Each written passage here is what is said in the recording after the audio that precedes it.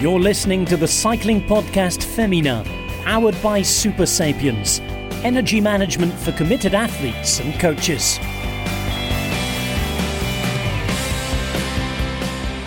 Well, hello one and hello all, and welcome to the December episode of the cycling podcast Féminin. I am joined by my wonderful colleague Richard Moore. Hello, Richard. Hello, Lizzie. You forgot to say who you were there. I mean, you did really well apart from that. But, you know, I mean, poor old Rose Manley and Orla Shinaway, they're both quaking in their boots. This challenge that you're mounting for a permanent seat at the table, it's gathering pace. I was actually joking about booting Orla out of the cycling podcast Féminin, but she's gone. She's not here. It's just you and I. So, and by the way, I am Lizzie Banks.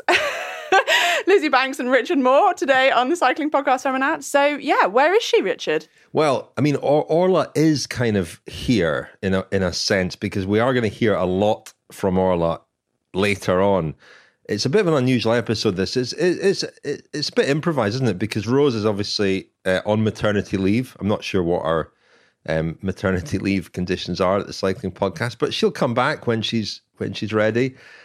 Which she's doing very well, by the way. I'm assuming you have a rule like the UCI, 3 months full pay, 3 months half pay, and then, hopefully Rose isn't. Then you're on your own. Hopefully Rose is too busy to listen. No, absolutely, yes. We're looking after Rose. Don't worry. We sent her a nice present of some meals with a Grand Tour theme. That's the one thing that, as a new parent, you can miss out on, is actually eating yourself. So she and her partner Phil took delivery of some meals from the Cycling Podcast, which will tide them over for a bit.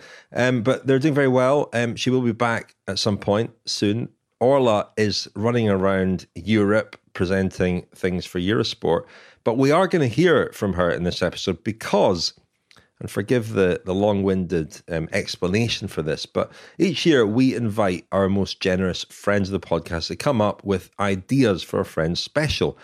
And this year, three of them, Nick Busca, Scott Emmons, and Jack McKillop, came up with very similar ideas. They were all about the podcast itself, its origins, how it works, what a typical day looks like, etc. So we went with these three guest editors for this Friends Special. But in the course of putting this together, Jack interviewed Orla about the origins of the Cycling Podcast Féminin. It was a very interesting conversation. And rather than include it in the Friends Special, we thought we would include it in an episode of the Cycling Podcast Féminin. So that will be later on in this episode. And you and I, Lizzie, are really just here to introduce it. But you do have some pretty significant news yourself. Ooh, went on a nice bike ride today? No. Yeah, it's really exciting. I'm finally able to tell you what I'm up to for the next 2 years. So I have signed for EF Education Tibco SVB for 2022 and 2023. So really, really good news. Really happy to be able to share it with everybody. And yeah, insert a round of applause in here.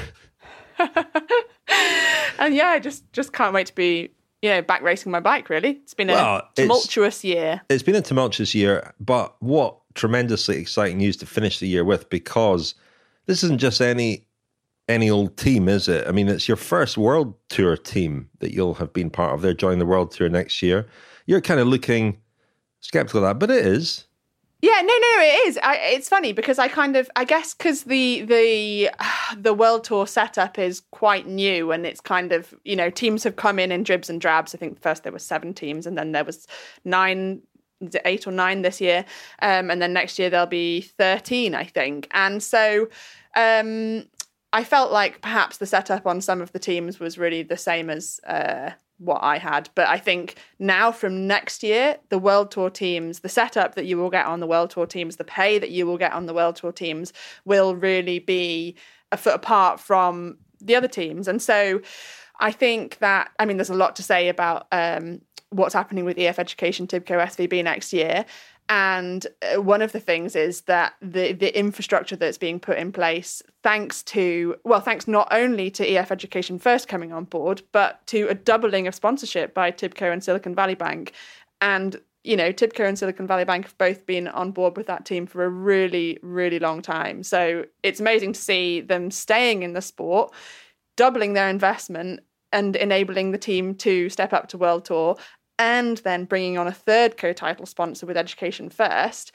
And all of those extra resources mean that the kind of, the team behind the team is going to be completely different to how it was before.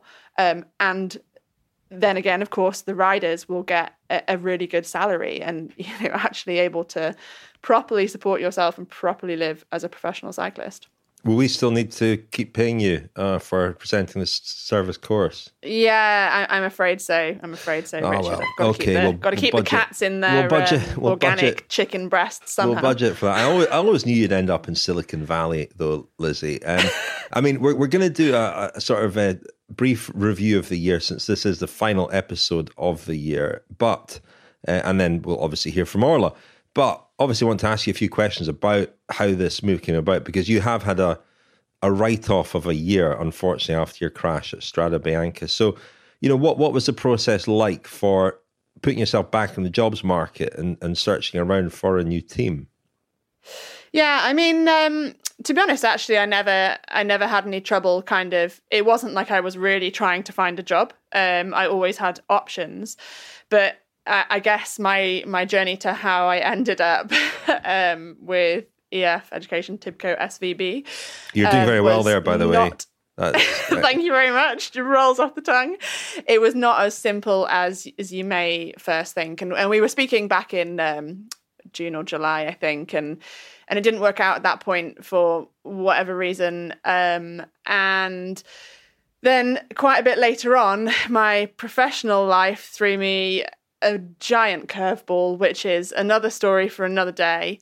But as a result of that, I ended up back in conversation with Rachel Hederman, who is the sports director at Tibco SVB this year. And next year, she's stepping up to general manager there. The team is owned by Linda Jackson, who I don't know personally, but I almost feel like I know, because my first professional team was in America in 2018, where Rachel Hederman was the director and the manager, and we were racing so much against Tibco, which Linda owns. So, that curveball brought me back to a number of conversations that I've been having earlier in the year. And I guess my mindset about what I wanted out of a team changed a lot over the year. A lot earlier in the season, I didn't realize how long it would take. And I guess that process of recovery and all of that just kind of changed what I wanted, or what I think I thought I wanted something, and I realized I wanted something else. And I thought perhaps that being successful was the way to be happy. And actually, I realized I wanted to be on a team where success came as a product of happiness and a good environment. And just to clarify, what I'm referring to here is nothing to do with Cerators at WNT, who have been excellent and been brilliantly supportive, always given me the time I needed. It's a huge shame, and not a regret, because I couldn't have changed it, but it's a huge shame I wasn't able to do what I wanted to with them this year. So ended up kind of talking to Rachel again, and it, in a way feels like I'm coming home, because I started on an American team back with Rachel again, and English-speaking team. I almost feel like I know the team, even though I've not been with it. So, and when I agreed to join the team, I actually didn't know about EF Education First coming on board. And with that, the packet of sponsors that it brought, Rafa, POC, Whoop, Cannondale, and then other sponsors that aren't released yet.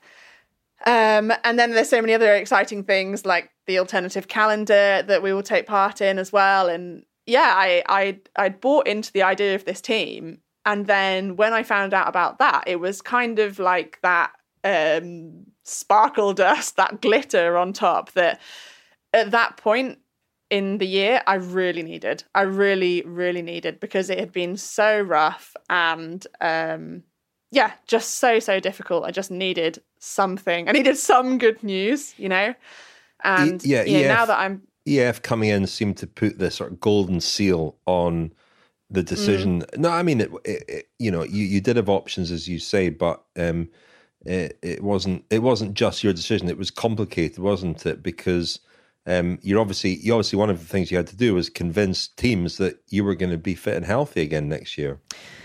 Yeah. So, I mean, yeah. Actually, I was speaking with another team who equally, I think I would have had it would have been a really good fit for me. And actually, they had no concerns about the concussion at all. They'd been through it with another rider, and there were kind of no conditions. And there are conditions with this team regarding my concussion and kind of hoops that I have to jump through. But I actually think it was a difficult process to work out, but I think it's really important. And it was something that I always supported because I have been totally honest throughout the process, which I don't actually think has been in my favour, but it's not an attribute that I'm prepared to change.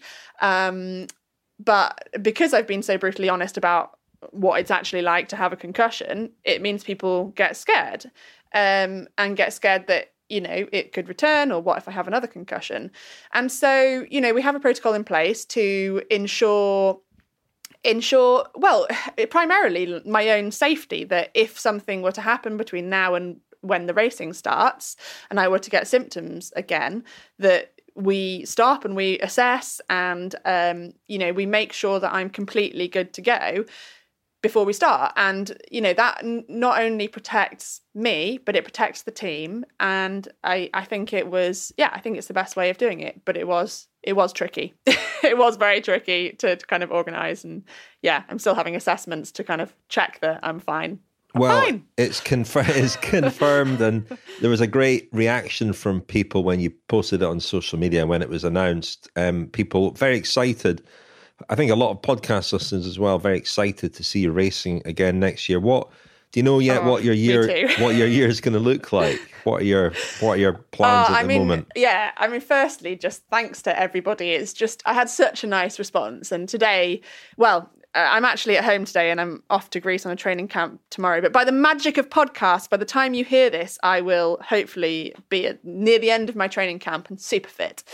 But yeah, I put the release out last night, and it was just so lovely to hear everybody's feedback and so many people cheering for me. And I think when you're having a rough time, and this goes for anyone, anywhere, you really forget how many people support you, and, privately and publicly. And it's really, really lovely. And it gave me such a boost today on my ride. I couldn't stop grinning, and I definitely had some extra power. And now I've completely forgotten what you asked me, Richard. Your plans for next year. My plans for next year. Racing plans. Yeah, well, it's really exciting. We are still in the process of kind of refining the calendar, and we've had a provisional calendar and we put in our wish lists. And so it is a huge jigsaw puzzle to try and work out what everybody wants to do and how to please everybody. But I'm actually really excited about the calendar, and I think it's a really balanced calendar. I don't think I've ever seen a team's calendar before where I haven't looked at it and thought, oh my God, there's no way that we're going to be able to do this, because people get injured, people get ill, things happen. There's always so many races, and you just think, well, how are we going to do this? And I think that they've really carefully chosen which races to do, as well as combining that with alternative events, gravel races, Cape Epic in South Africa, which I have requested to do in my calendar. And I actually think that it fits really well in the spring program. You have some one-day races, you have a block, and then you have the later spring races. But yeah, again, it's one of those things, like I saw that on my calendar and I felt so excited by it. I just felt, like almost like a child. And I just, I really hope they let me do it. I really, really hope I can do it. I really want to do it. I wouldn't stop going on about it. And there's this other amazing ride at the end of the year called the Brazil Ride, which is another, I think it's a 9-day mountain bike race in Brazil. And it just looks amazing. And it's just everything I love about cycling, exploring and finding somewhere new and a challenge that's completely out of your comfort zone. And, I think during the year, there was a point where I kind of, I hadn't fallen out of love with road cycling. I just had a poor relationship with it because I was trying to train on the road and I felt really ill, and I was still trying to push because I was trying to make the Olympic team and So it was challenging, and now I'm getting fitter again and I'm healthy again. I'm like really enjoying being on the road again. And I'm really excited about so many races next year, about particularly Ardennes Classics and Tour de France and potentially Worlds in Australia, hopefully, fingers crossed. But then these other events, I think they're great. They're great for the sponsors, and they're great for the riders. It's really, really good mentally for the riders to mix things up, to do something new. And yeah, I just think it's exactly what the sponsors need. There's so much kind of, if you're a fan, you can go to this race and you can see someone and you can race with them. You can ride with them. You can be in the same race. The stories from the races are kind of easier to understand because you start and then someone wins.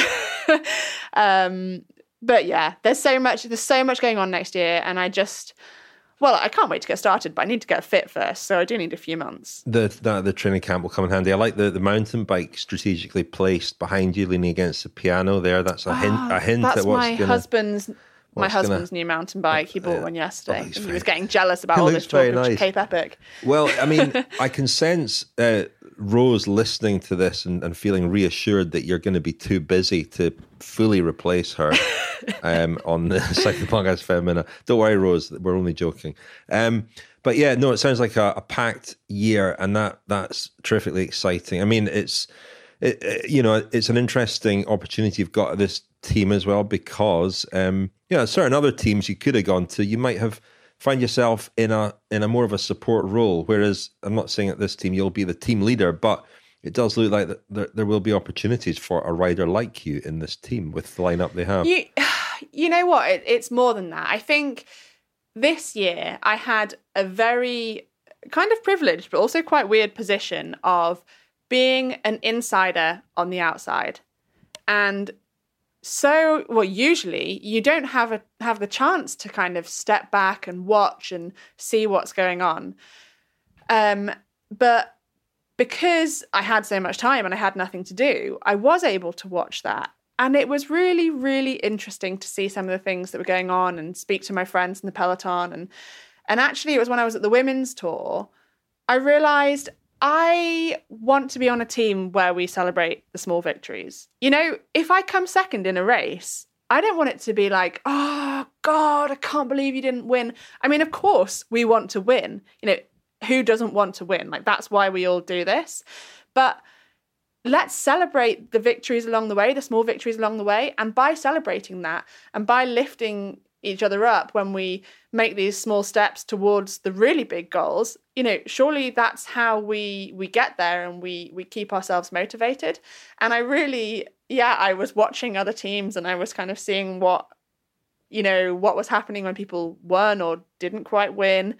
And I'm really excited to be in a place where we have the potential to win, but we will still be celebrated if we try our hardest and, you know, go out all guns blazing and try something really daring and we don't make it. Yeah, we'll still celebrate that. And I think that's really, really important, especially for me. Like that's how I want to race and how I want it to work. Still guessing on fueling? Not sure what or when to eat or drink on rides that matter? Never again. Optimize your fueling strategy with real-time glucose data, actionable insights, and personalized analytics. We're here to help you achieve your performance goals. Go to supersapiens.com for more on how to track your energy levels and fuel for success. Thanks very much indeed to our title sponsor, Super Sapiens, the continuous glucose monitoring system that, through a small device attached to your upper arm, allows you to monitor your blood glucose and learn a lot about how to fuel properly, particularly when training. Let's hear a little about that from Super Sapiens founder and chief executive, Phil Sutherland. So we got a lot of videos on the website to try and teach and within the app. But then people ask a lot of questions on our Facebook group, the Super Sapiens athlete page. It's a really engaged community of our customers. It's awesome just to see how active they are. They're posting their graphs and what they ate here and what their intensity was there and what they learned. And the best education is just going to be from experimentation, right? And try to correlate, what does that food do to me? How do I feel when the number is X versus the number is Y? And then you reverse engineer it. Okay, if your glucose on the bike you feel best at 140. Then you start to figure out what are the fueling strategies you need to get there. Well, Lizzie, before we hear from Orla about the origins of the cycling podcast Féminin, interesting conversation she had with friend of the podcast, Jack McKillop. Let's do a few awards. I mean, this is, you know, in the situation we're in here, you're just a rider, whereas I'm an expert. so Richard. So I've come up with some nominations for the various categories. Do you remember when you asked Anna Shackley if she was Neve Fisher-Black? Or was it the other way around? No, I didn't do that. That's not what I did at all. No, that's terrible. That's not what I did at all. Ride of the year. Now, this was tough. I came up with 3 candidates for this. Lizzie Deignan at Paris-Roubaix. An obvious contender. You can't not, but I think we're going to have to not because, you know. Okay. Ride or rider? Ride. This is Ride of the Year. We'll come to Rider of the Year in a moment. My second candidate, Anna Kiesenhofer for the Olympic road race. You gotta include that in the nominees for Ride of the Year. My third one will surprise you possibly. Anna van der Breggen at Liège-Bastogne-Liège. In support of Demi Vollering. In support of Demi Vollering. So three very different rides in a way. Anna Kiesenhofer, a huge upset. Lizzie Deignan, a favourite for the race, but the way she won it was extraordinary. And Anna van der Breggen turning herself from champion to extraordinary domestique for her young teammate Demi Vollering, which really earned the admiration of a lot of people, including me. So which would you say? Who would you pick? Well, I'm going to add a fourth one into the mix. And this is off the cuff because I got about 2 minutes notice of this. I'm going to add Elise Chabbey at the Tour de Suisse Stage 1, not just because she's my good friend. So Elise outsprinted Lizzie Deignan in the final from a small group in the first stage of the Tour de Suisse. And it was coming into the line. Oh, no, sorry, it wasn't a small group. It was a 2-up sprint with Elise and Lizzie Deignan. And everybody was expecting Lizzie to win. And Elise... She usually does win these 2-up sprints, doesn't she, Lizzie? Sorry. Thanks, Richard. Sorry. That's a reference to Grand Prix Plouay a couple of years ago now. Last year. Was it? Last year. Okay. 2020. Yeah. Anyway. The year before it all went horribly wrong. So I'm also going to add Elise Chabbey into the mix because I think that win was a catalyst for her realising quite how good she is. And a lot of other people have realised. And then after that, she was on the Challenge by Love Welter podium and so many other amazing results. So I'm going to throw that into the mix. And as well. we had an interview with her after that, and the episode in which that was in was called Not Too Shabby. Very clever title for the episode. And actually, that was our most listened to episode of the cycling podcast Féminin all year until this one. Give it to Elise. Give it to Elise. And so she's a doctor. She saved lives. You get the casting vote then. Who gets Ride of the Year? Elise Chabbey? What were your nominations? Anna van der Breggen, Lizzie Deignan, Anna Kiesenhofer. and Anna Kiesenhofer. Ooh, I'm not going to give it to Lizzie D because I'm going to give her something else. I'm going to give it to Elise. Elise Chabbey. I feel like well done. Anna van der Breggen, she's won enough. Yep. Anna Kiesenhofer, she's already got an Olympic gold. What else does she need? Okay, Elise Lizzie Chabbey. Deignan, she's got a cobble. Give it to Elise. Elise Chabbey will send you a cycling podcast casket. If you can get us her address, please, Lizzie. Rider of the Year. Okay, my candidates are Demi Vollering, Annemiek van Vleuten, Marlon Reusser, and Emma Norsgaard.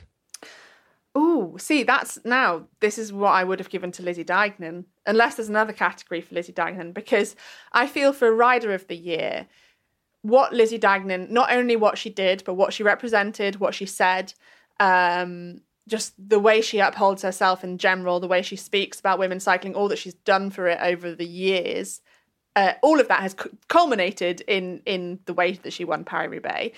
But also, I just think what she has done for the sport just in one race, all the culmination of what she's done for the sport over the years, leading to the culmination of what she did in that one race is so utterly historically significant for women's cycling, and we will look back on that day for so many years to come.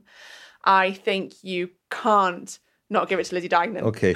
Well, even though I am the expert and that's confirmed, you've steamrollered over my nominations, both categories so far, and come up with someone different.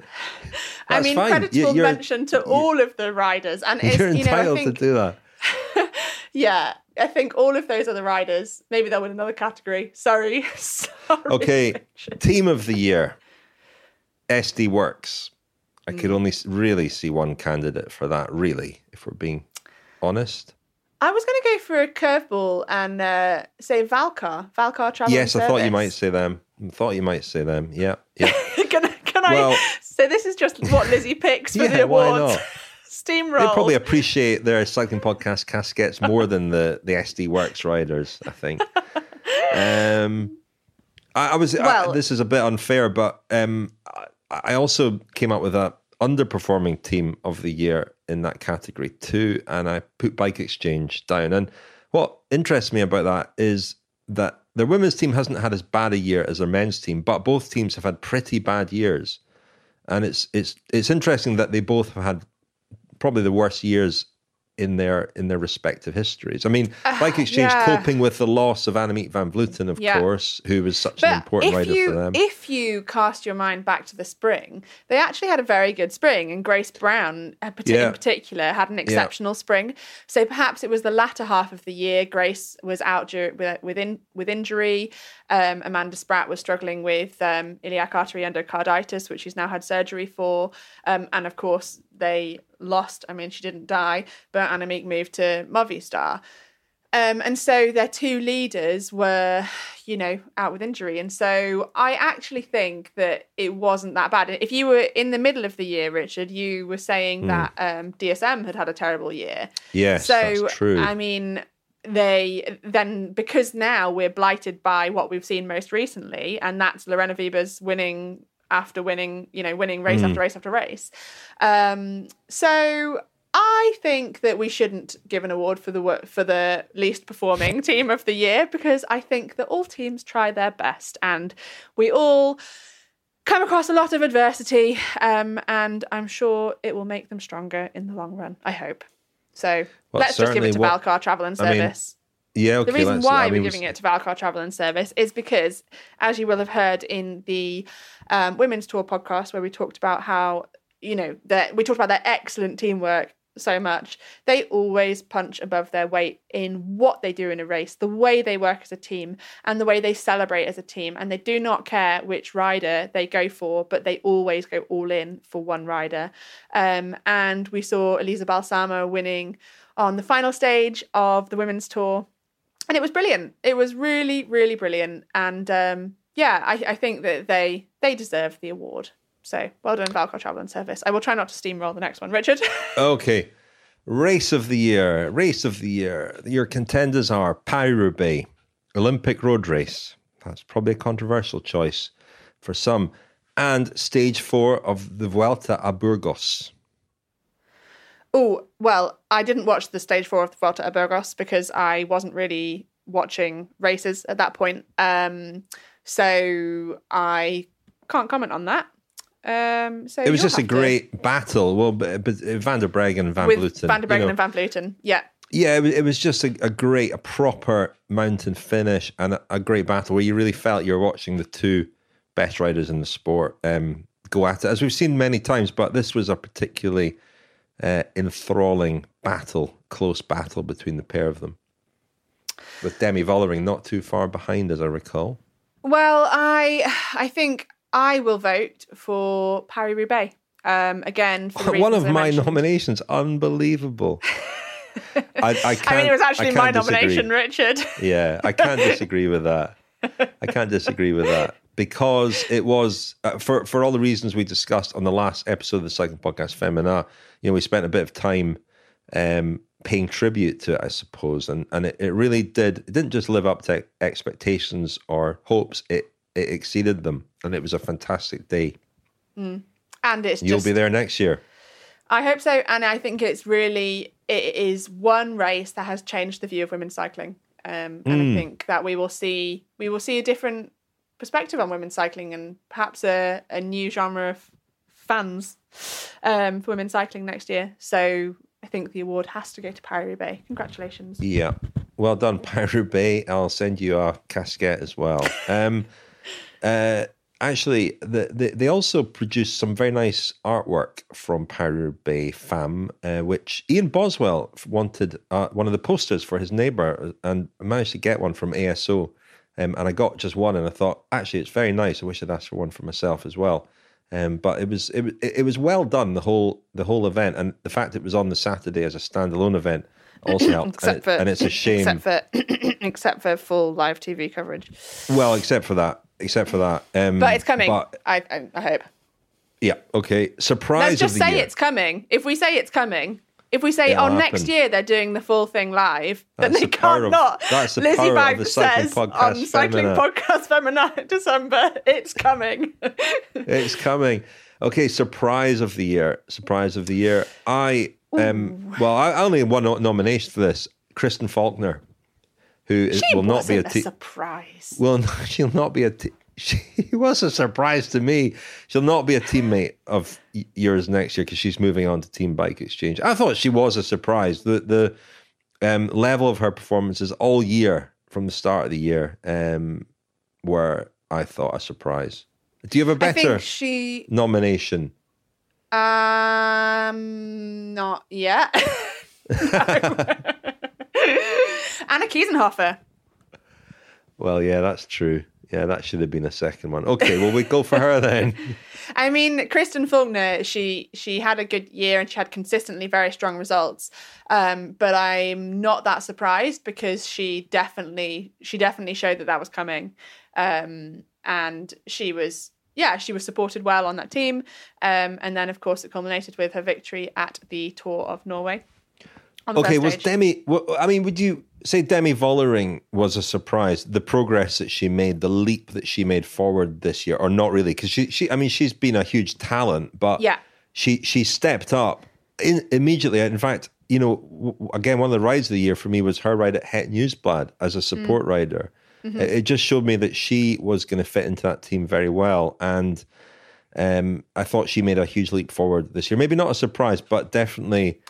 She kind of, did rise to the She occasion. really deserves a mention because she had such a phenomenal year. Of course, she won the women's tour as well. She won Liège-Bastogne-Liège. She won La Course by la Tour de France. I would say it's not really a surprise because it was kind of the expected trajectory. She's clearly the successor to Van der Breggen in SD Works, and it was clear that, I mean, of course, SD Works is, former best team in the world, how many times? And it's clear that they were putting their energy into, and Anna as well was putting their energy into helping Demi become that leader that she has already shown to be this year. Perhaps, I don't know, perhaps we didn't expect to see that level so fast, but I think we did because we'd seen it before. And now that she had that hugely supportive and incredibly talented team around her, domestiques like Anna van der Breggen, I'm not surprised, but it is very, very good. So well done, Demi, but you didn't win this award, I'm afraid. Sorry about that, Demi. Well, listen, Lizzie, it's been lovely talking to you and kicking off this episode of the Cycling Podcast Féminin. Kicking off or kicking me off? We were just going to do a short intro. We've ended up obviously talking a bit longer than anticipated. That's not uncommon. But we should cross over to Orla in conversation with Jack McKillop. Orla? I booted her out. She's gone. Yesterday's woman. Yesterday's woman. No, I mean this is, I'm sure, I hope that listeners enjoy this.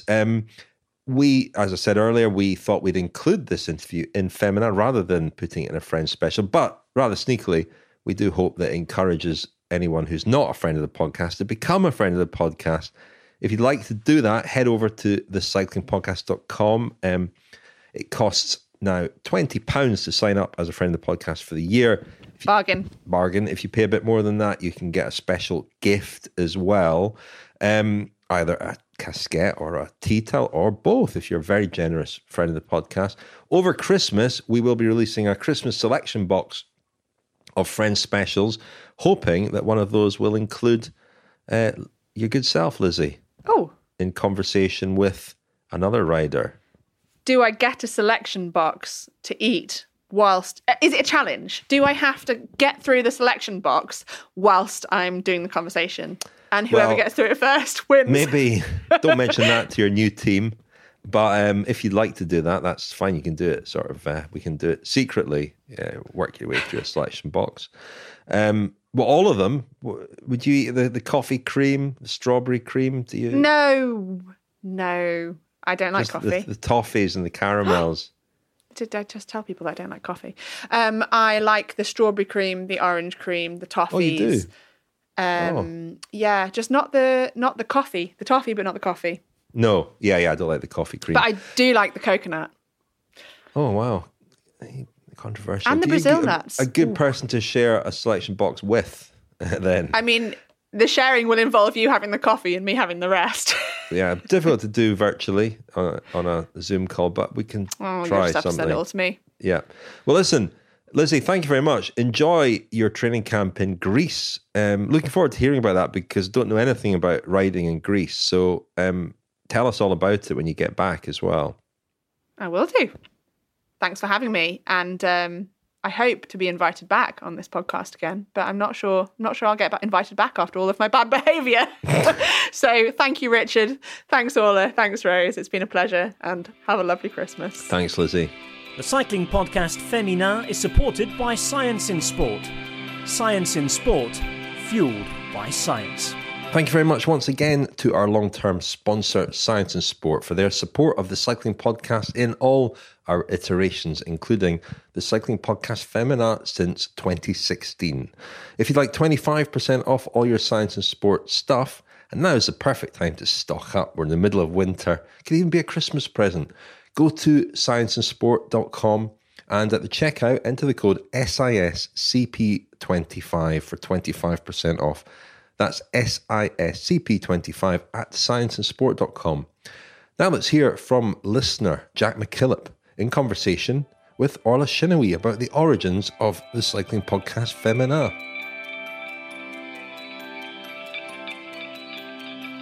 Why don't we start off with you talking to us about where the idea for Féminin came from?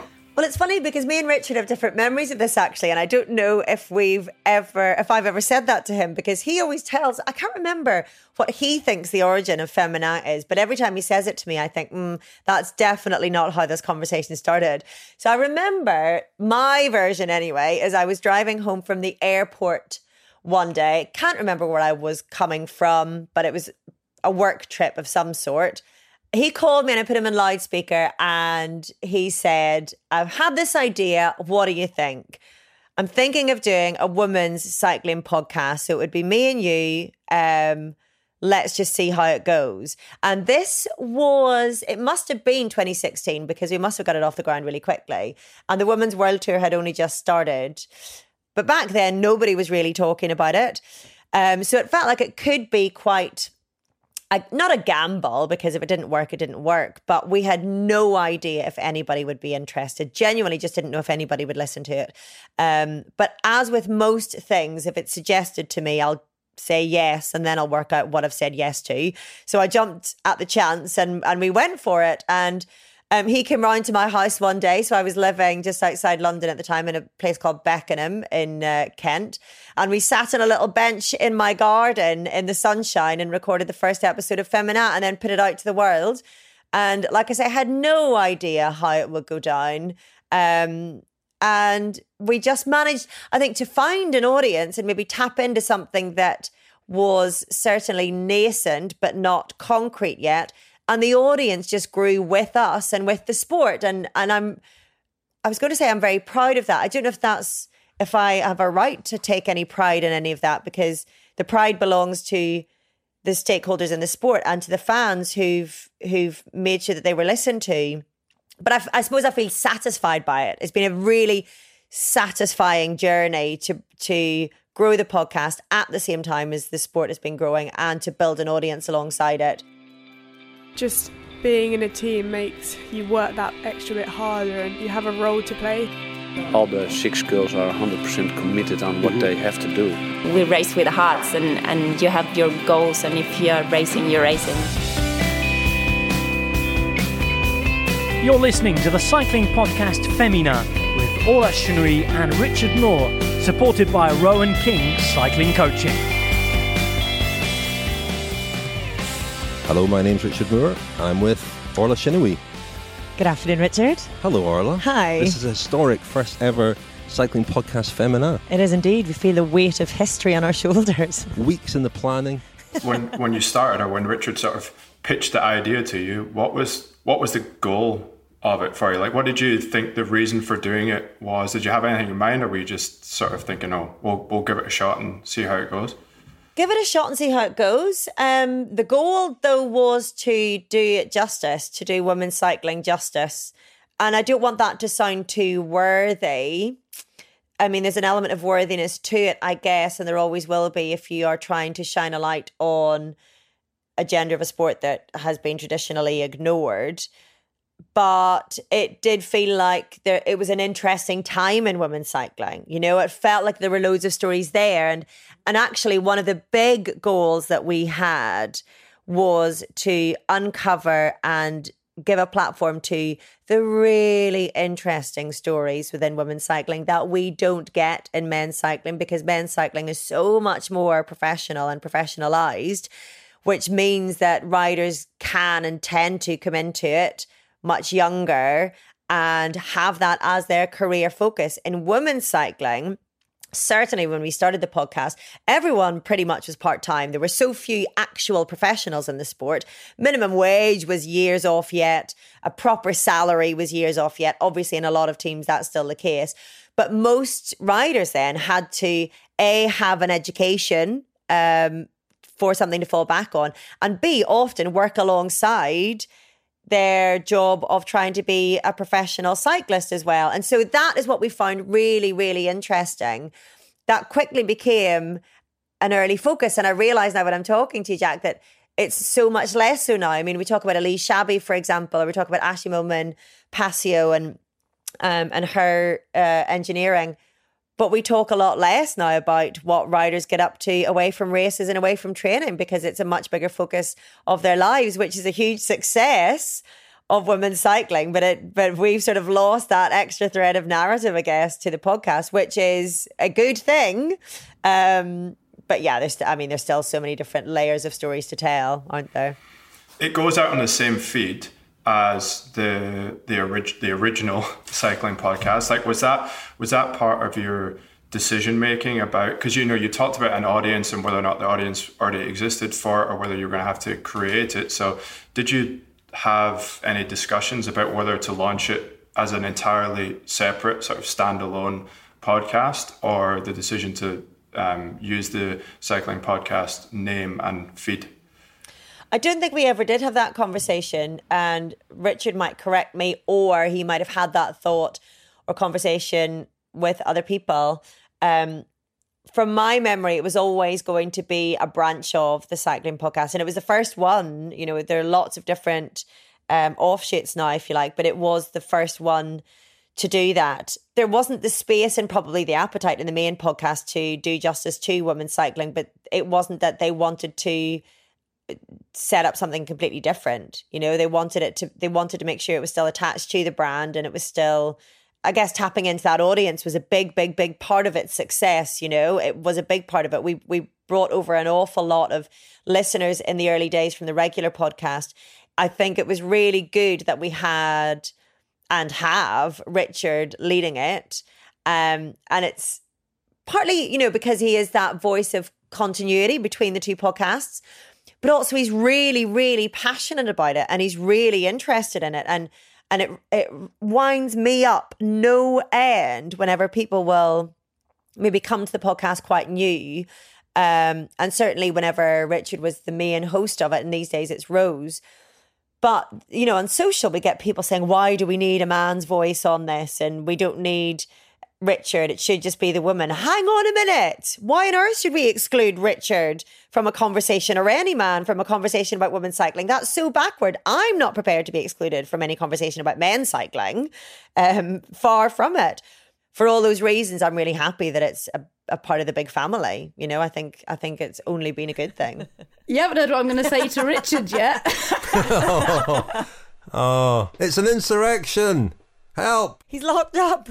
That's our wonderful Richard Moore, we've trapped in a little the box. artist formerly known as lead presenter. Still hanging around. Talk to me about the roles that you have. When you think about you, Richard and Rose, do you see any specific roles that people play? And, you know, it's interesting that Richard is the only male there. Does that sort of pigeonhole him into a certain role, or does it exclude him from asking certain questions or having any perspectives? No, it doesn't actually, and that's a really good question. Sometimes, without sounding too condescending, I feel sorry for Richard because he gets bullied a little bit by me and Rose, because we jump on the fact that he is the only bloke, but he can more than give it as well. And I should say to any listener who does feel sorry for him, he gives us no end of abuse when the recorders aren't rolling, and then he plays little Mr. Innocent during the podcast. But anyway, no, he doesn't roll back from asking things, but he's really respectful of sometimes, I guess, an issue needing to be led more by me and Rose, because only a female perspective is 100% authentic in certain things. So, for example, I'm pretty sure it was his idea to do the water feature that we did on the women's tour a few years ago, whereby we had noticed how more riders were stopping for a nature break. And that hadn't really been the case before, because really the stages were shorter and they didn't really need to.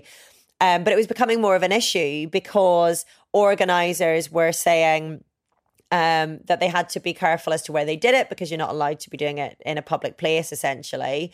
And we just find it fascinating that for women, you can't just whip down your bib shorts in the same way that men can. So what are the techniques and how do you do it? And is it something that clothing manufacturers are looking at? And I think we probably discussed really whether Richard was not best placed, but okay placed to be asking riders this in the middle of a race, asking about their weeing habits. And we all felt it was important that he did, you know, because he is there as a journalist. And if we're going to be completely gender neutral, it should be fine. In terms of what roles we have, I think we probably do have quite different roles in a way. Rose is the fastidious note taker. So she will have lots of prep in front of her whenever we're recording. I obviously have to anyway, because I do the news roundup. So I'll have all my notes for the news roundup, and that tends to act as prep for the rest of it anyway. I would say I'm probably the quickest to jump on the soapbox and stay there for quite a while, shouting and stamping my feet. But I'm okay with that, because if people don't agree with me, I'm okay with I'm not okay with debate. I actively encourage debate, especially in our current cancel culture. I wish we would re-find the art of debate. Richard is also very good at getting on the soapbox, but I would say he's probably a mixture of the two. He does his research in a different way to Rose, I think, and he brings a lot of stories as well to the podcast. He tends to be at races more these days than me and Rose are, so he's got so much colour to bring from races, more so than we do, whereas my perspective is often of the race, same as Rose, that we're watching from afar, and mine will be maybe of the women's cycling industry, because I do a lot of presenting and talk to other commentators and journalists and whatnot. But yeah, I would say probably Rose is the note taker, I'm the soapboxer, and maybe Richard is the link in between, or the colour, I guess, as well in between. Yeah, it's really interesting you're talking about Richard asking riders about peeing, and I totally understand like your perspective on why he should be asking that question. But do you think, and maybe it's a little unfair to ask you this, maybe I should ask Richard this, but how do you think he, and I suppose the three of you in general, are seen by the riders? Like, would a female rider who didn't know who he was and who didn't know, because your decision about him asking that question is couched in your understanding of like the podcast and the place that you sit as a group in sort of British cycling media. But But how do you think a female rider who maybe didn't know exactly all of that context, how do you think they feel about Richard coming to talk to them about, where and how they pee? I'm going to have to listen back to this episode and make sure now that he did ask questions. But I'm laughing when you ask that question because Lizzie Banks referenced this in the last podcast where she first came across Richard when she was presented with a Pedalers de Charme t-shirt. So she was one of our Pedalers de Charme at the women's tour one year. And so Richard came along and presented her with this t-shirt. And she said she looked at this massive Scottish man coming towards her with this funny t-shirt. It was like, who are you and what are you doing? But Richard's so gentle, and he's so sparkly and smiley that I think you will quickly,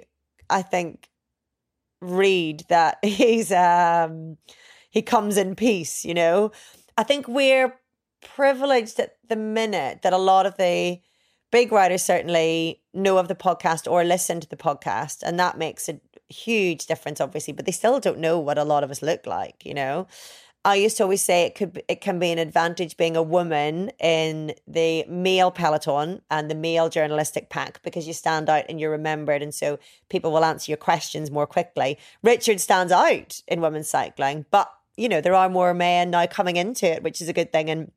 And certainly with the Women's Tour de France next year, the Tour de France Femme, there will be a lot more men, I would say, covering that than ever before. Or maybe not. It might, maybe not. But I think it's something that the riders are getting used to, for sure. The media attention in general, really. Chute à l'arrière du peloton. Cycling Podcast team car at the back of the pack, please. Seb PK there, interrupting the Cycling Podcast Féminin to remind me to tell you that this December episode is sponsored by Calm. Calm is the #1 mental wellness app that's become an important tool for me, particularly when traveling. I find that when I'm in unfamiliar surroundings, including an unfamiliar bed, I sleep less well. And when I wake up in the middle of the night, as I invariably do, rather than committing the cardinal sin of doing some dreaded doom scrolling on Twitter, I turn instead to my Calm app, which I'll have teed up on going to bed, so it's the first thing that appears when I turn the phone on. Then I might listen to some soothing soundscapes.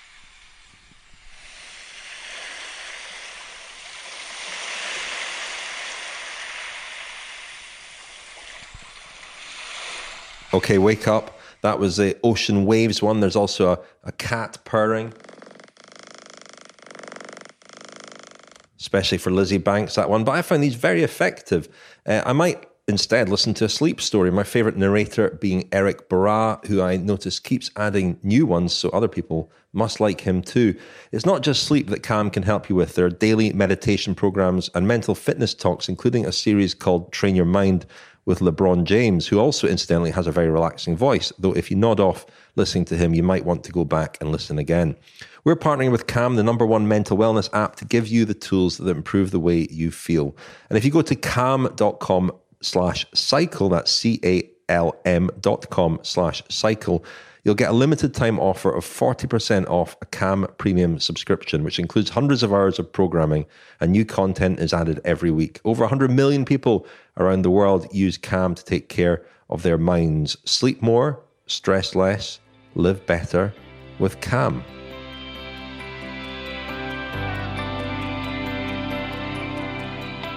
You talked about the audience, and we talked a little bit about, whether or not when you first started, you were sort of speaking to a new audience, or whether you were speaking to an audience that already existed for the main podcast. And now you're seeing numbers that suggest that actually there are people who are coming to the Cycling Podcast specifically because of Féminin. So when you are presenting and when you're thinking about your audience, who do you think your audience is right now, and has it changed?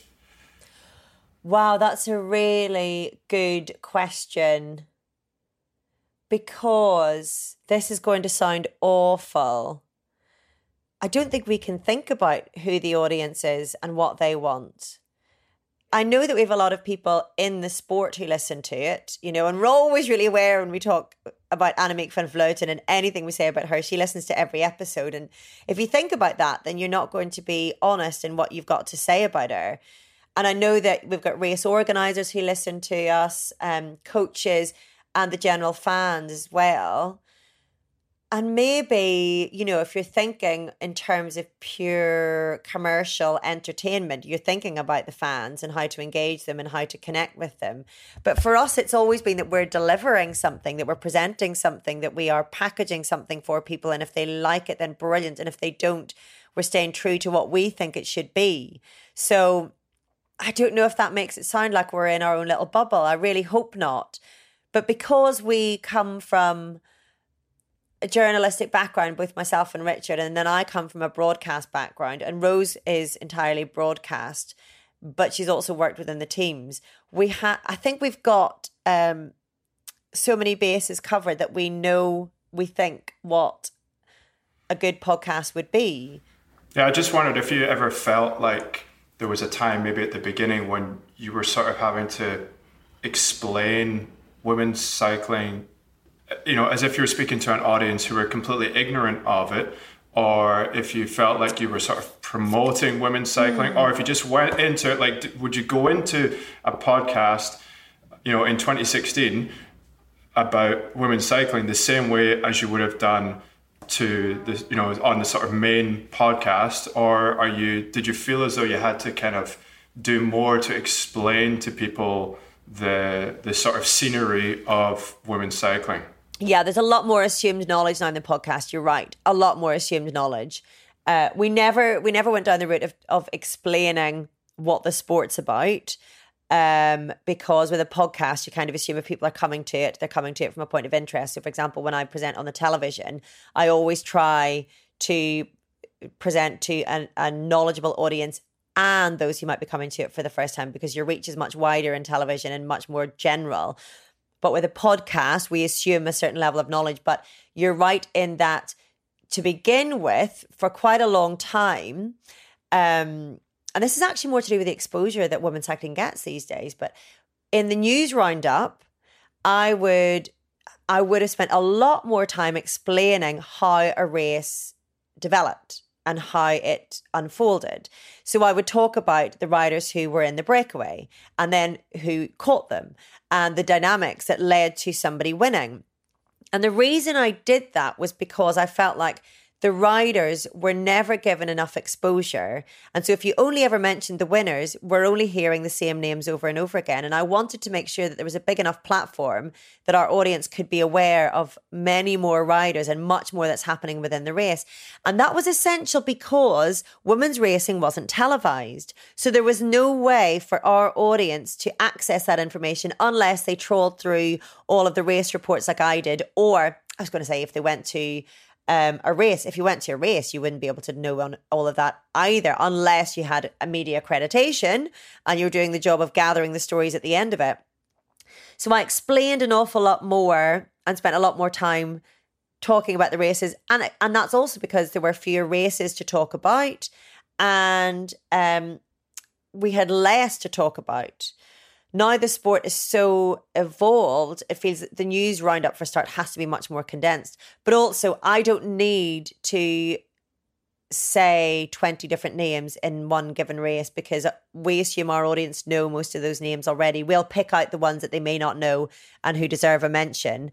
But there are so many more avenues now that our audience can go down if they want to get that information. And so if we're doing the job of painting by numbers a race that they've already watched on Eurosport or GCN, for example, then it makes the podcast a little bit redundant. We want to be added value to the racing coverage that's out there and the racing knowledge that the audience might have already, rather than repeating very much. So yeah, that's a significant change actually, but that's it is cognizant, of course, of the audience and their growing awareness and appetite for women's racing, but it's probably more a reflection of the amount of women's cycling coverage there is out there more than anything else. And I asked this question from a place of ignorance because, like Féminin is really my access point to women's cycling, as well as what I watch on the TV. And you and I were talking before we started recording, but I have a daughter, and because I have a daughter, and I more actively seek out women's racing because I want her to see it and to watch it on the TV. But where does this cycling podcast Féminin fit in the sort of current landscape of journalism and media for women's cycling? Are you quite prominent? Are you quite well known, or are you quite a small aspect of it? Like I genuinely have no idea if you have competitors maybe in other countries or other languages that are doing a similar thing or are doing well. Like how does the Féminin podcast sit in that landscape? I almost think that's a question for other people rather than us, because for a start, you can't access others' listener or download figures, but I do have access to some podcasts. So I do know that in terms of listens and downloads, we're really prominent in the cycling world, not just the women's cycling world. And we get more listens for Féminin than other general cycling podcasts that top the sports podcast charts. I mean, I hope we're a prominent voice. I hope we're an important voice. It's helped, I guess, by the work that we all do outside of the podcast as well, you know, because I'll maybe bring an audience from television over to the podcast, Richard from the regular podcast, Rose from the Bunny Hop, which is the YouTube show that she launched this year, which is exclusively for women's cycling. But I think we are still a reference point. It's brilliant that there are more women's cycling podcasts, because there are. You know, when I speak to riders, they often know the podcast and listen to the podcast. And so that's a good sign. So I think it's a good sign anyway, unless they're listening to it to get angry every month and rail at the lack of knowledge we actually have. But it's probably something that needs to be analysed by someone who's a bit more removed from it than us on the inside. Chute à l'arrière du peloton, cycling podcast team car at the back of the pack, please. That's Seb PK, the voice of Radio Tour, and this is Lionel Burney interrupting this episode of the cycling podcast Féminin to tell you that it's sponsored by the Hammerhead Karoo 2, a cycling computer that I've been using for the past couple of months. And for a limited time, Hammerhead have got an incredible deal for all you listeners. You can buy a Karoo 2 at hammerhead.io/trade and get up to $170 off the price when you trade in your current cycling computer. That's the equivalent of £125 in the UK. My first impressions of the Hammerhead Karoo 2 were the screen, which is smartphone-like, not just in terms of its touch screen being really responsive, but also its design. It's got an almost matte finish, and that makes the graphics really crisp and clear and very easy to see at a glance. But the two features that I've enjoyed most and got the most use out of are, first of all, the mapping. I particularly enjoyed plotting my routes on the Hammerhead dashboard on my laptop. It's as simple as just pointing and clicking the route that I want to follow and then letting the Hammerhead do the rest. The dashboard uploads the route seamlessly to the Hammerhead Karoo 2 when it's at home on the Wi-Fi, and then when I go out for a ride, I can select which route I want to follow. Obviously, the turn-by-turn directions are really easy to follow. It's particularly good at getting you back onto a route if you go off course. But the thing that's really changed my relationship with some of the hills that I've ridden for decades, ever since I started cycling as a kid, is the exclusive climber feature, which gives you the upcoming elevation changes in real time and, crucially, tells you how many metres there are to go to the top of the climb. And it subtly redefined my relationship with some of the climbs that I thought I knew like the back of my hand, and it's perhaps encouraged me to go a bit harder, knowing that there's only 200 metres, 100 metres, 50 metres to go to the top. The climber feature has been designed and developed in collaboration with some of the world's best climbers, and it's used by Vuelta stage winner Mike Woods of the Israel Startup Nation team, among others. Chris Froome and Justin Williams are other riders who use the Karoo 2, as do Flora Duffy and Magali Rochette. The Karoo 2 is also scooping up awards now. It's recently won Bicycling Magazine's Editor's Choice in the GPS Cycling Computers category for the past 2 years, and it's the Best Tech winner in Bicycling's 2021 Gear of the Year Awards too. So if you want to take advantage of that incredible deal, you can get $170 off the price when you trade up to a Karoo 2 by Hammerhead and trade in your current cycling computer. And if you don't want to trade in, or if you just want to gift a Karoo 2, you can get $50 off a new Karoo 2 instead. So get your time-limited Karoo 2 discounts today at hammerhead.io/trade, and we'll put those details in the show notes. Eleanor, by the time anyone hears this, I'm sure probably they'll have read on your social media what your exciting news is. But in case they haven't, tell us, what's your big news? My news is that my boyfriend Casper and I are expecting our first child. Ah! Am I allowed to scream? Absolutely, I have been. So let me just ask you then, is there a story or an episode or maybe even an aspect of the show that you are most proud of or think back to fondly? Like, do you is there an episode or somebody that you spoke to and you think, oh, that was your favorite thing that you have done so far on the podcast? Do you know what? So much, Jack. So much. I've had so many highlights from the podcast that it really, really is a privilege to do. If I think of something recently, I got to interview Eleanor Barker about her pregnancy, and I was the first one that got to speak to her, and just talking to her mother to expectant mother about the whole process and about the change that the industry has gone through, so that she's gotten to the stage now where she's able to comfortably and confidently pause her career while keeping a contract that wasn't yet signed on the table. Was really, I don't know, I just felt really, really satisfied by that conversation, and I felt quite emotional because every now and again we get to a stage where we realise how much progress has been made, and I think it's really important to recognise that. And it was the same with Women's Paris-Roubaix. I think it's one of the most significant races that I've ever witnessed for so many reasons. But I think actually fondest memories are of the Women's Tour and the nightly episodes that we've done there, because we were the first of any broadcaster to do daily, not to do daily coverage because they had daily highlights, but whenever we started doing our daily podcast from there, our podcast was the first thing to be released from the day's racing. So before you got to watch the highlights on the TV at like 10 o'clock at night or whatever, you were able to listen to our podcast. And I just find it really, really, really good fun.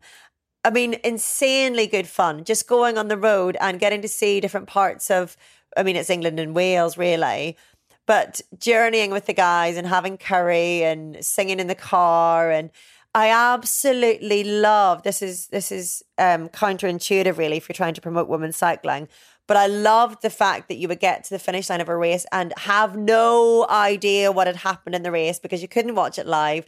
The live Twitter feed, bless, just weren't able to keep up with the racing. So it was proper old school dial in a report type journalism where you would go to the riders and just bombard as many riders as you possibly could to get the story of the stage. And then the three of us would come together over, a Coke or a cider or whatever it might be and compare stories as to what had happened. Or we'd be WhatsApping each other and say, such and such just said there was a crash. Are you with someone who can tell us any more about it? Or, they were caught in the breakaway and somebody was dropped and didn't make it through, blah, blah, blah. I just find that so insanely fun because, like I say, it's like the old school version of the Tour de France where stories were basically just made up, and they'd be phoned in from a phone box and nobody was there to ever contradict these stories of, heroism and dare doing. The difference with us is the highlights were coming on the TV later that night, so we couldn't make anything up, but it's really fun to gather the stories that way. And I guess one particular favourite then was a day that I spent with Drops in the car. And we were off the back of the race all day. And it was just such fun to watch a race from the back because anytime I'm in a team car, I'm up at the front, and that's the reason you've chosen that car because they've got a leader or somebody likely to be in the break. And I loved watching a race from the arse end of it because it's completely different and just as valid and arguably more interesting than what you get to see up the front. Peter Hine, high-tech products, 2 riders on the attack at the head of the race. Where do I get the car? We'll take you to the back and then you have to go from car to car. but I'll take a fine. I'll take you as far as I can until I get a bollocking, and then you'll have to overtake me on the right. On that wheel, this is it. This is your last chance saloon. Come on, Manon. Give me 5 more minutes. One more effort. Come on. Peloton at 1 minute. Second peloton at 1 minute. So, Bob, you've left Manon there with the gruppetto to do her bit and get in for the day. That's her role for the rest of the race. Now we're heading up through the race convoy. Yeah, it was unfortunate that Manon crashed because I was hoping she'd be a bit more active in the first part of the race. You already mentioned Women's Roubaix and the Tour de France Femme. What do you see as being like the next milestones for women's cycling? And what do you see the role of the podcast being in terms of covering them? Like, have you talked about how you're going to do the coverage for next summer? Do you have ideas about what that's going to look like, and will it be different than it is right now? We haven't actually. It's a really good question. We haven't. I mean, we usually will WhatsApp each other on a Tuesday and say, oh, we have to do a podcast this Friday. What will we talk about? So that amount of forethought doesn't go into it. It will, though. It will with the Tour de France Femme. Even though I've mentioned it already, that's it. That's the next big thing. The Tour de France Femme, not just how it's staged and how it goes, but how it's received and what that leads to. I'm a bit nervous about it for a number of reasons, because I feel like, as is so often the case with women's sport, the soapbox around it almost becomes a bigger feature than the actual sport that we should be talking about. And that's what we got an awful lot of with La Course by the Tour de France. We'd have so many articles every year from journalists saying, why is there not a women's Tour de France? Oh, come on, talk about the race that we've got, please come to the race and then have an opinion. Because if you come to the race, you'll be so bowled over by the racing, you won't have time to talk about what we don't have. And it will be the case at the Tour de France Femme, where even if it's a success, we'll have a glut of articles saying, well, now why don't we have a 3-week women's Tour de France, when literally nobody is calling for a 3-week Tour de France Femme that I've ever heard within the peloton anyway. And so it'll probably take a few years to stabilise and even itself out, whereby we're allowed to just talk about the racing action and not about what it should mean going forward. But I think that is going to be really important. It is because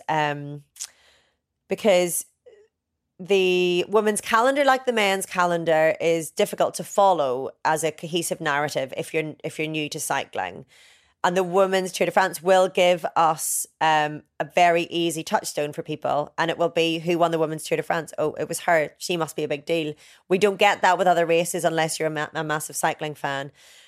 What I'll be curious to see, however, is whether the women's cycling calendar will change, whether we're going to continue with this copying and pasting largely of the men's calendar, or whether we'll see any kind of a splinter movement, whether we're going to see an organisation of riders and teams trying something different. Because the most common thing we hear from women's cycling is it shouldn't be a copy of the men's, because the men's model is broken. It's not a world dominating commercial money-making machine, is it? It's not sustainable from one year to the next. Sponsors pull out, riders' jobs are at risk in a way that we don't have with other sports. We simply don't.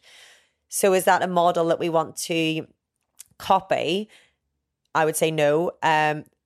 It's really hard when you get into the races, because the races for cycling fans hold so much importance, and I would hate to lose any races, but I'm new to MotoGP this season, and it's really easy to follow because we have a championship, and the championship matters, and every race win matters, but it also matters largely towards the championship, and we don't have that in women's or men's cycling. So I wonder, will we see something a bit more cohesive in women's cycling in the next few years? I'd be curious to see whether we do, and excited if it came off, if it did happen. Yeah, it's interesting because Lionel always says, well, if somebody was to try and invent to have the first Grand Tour right now, nobody would go for it. Everyone would think it was crazy to try and do something like that. So yeah, it'll be interesting to see, like you say, if women's cycling tries to mirror that, or it goes in its own direction. All right. Well, you've given some really fantastic answers, and I think people will be really interested to hear your perspective on what you've given us. So you did a brilliant job. You should be guest presenter in the podcast. You were great. Well, thank you very much.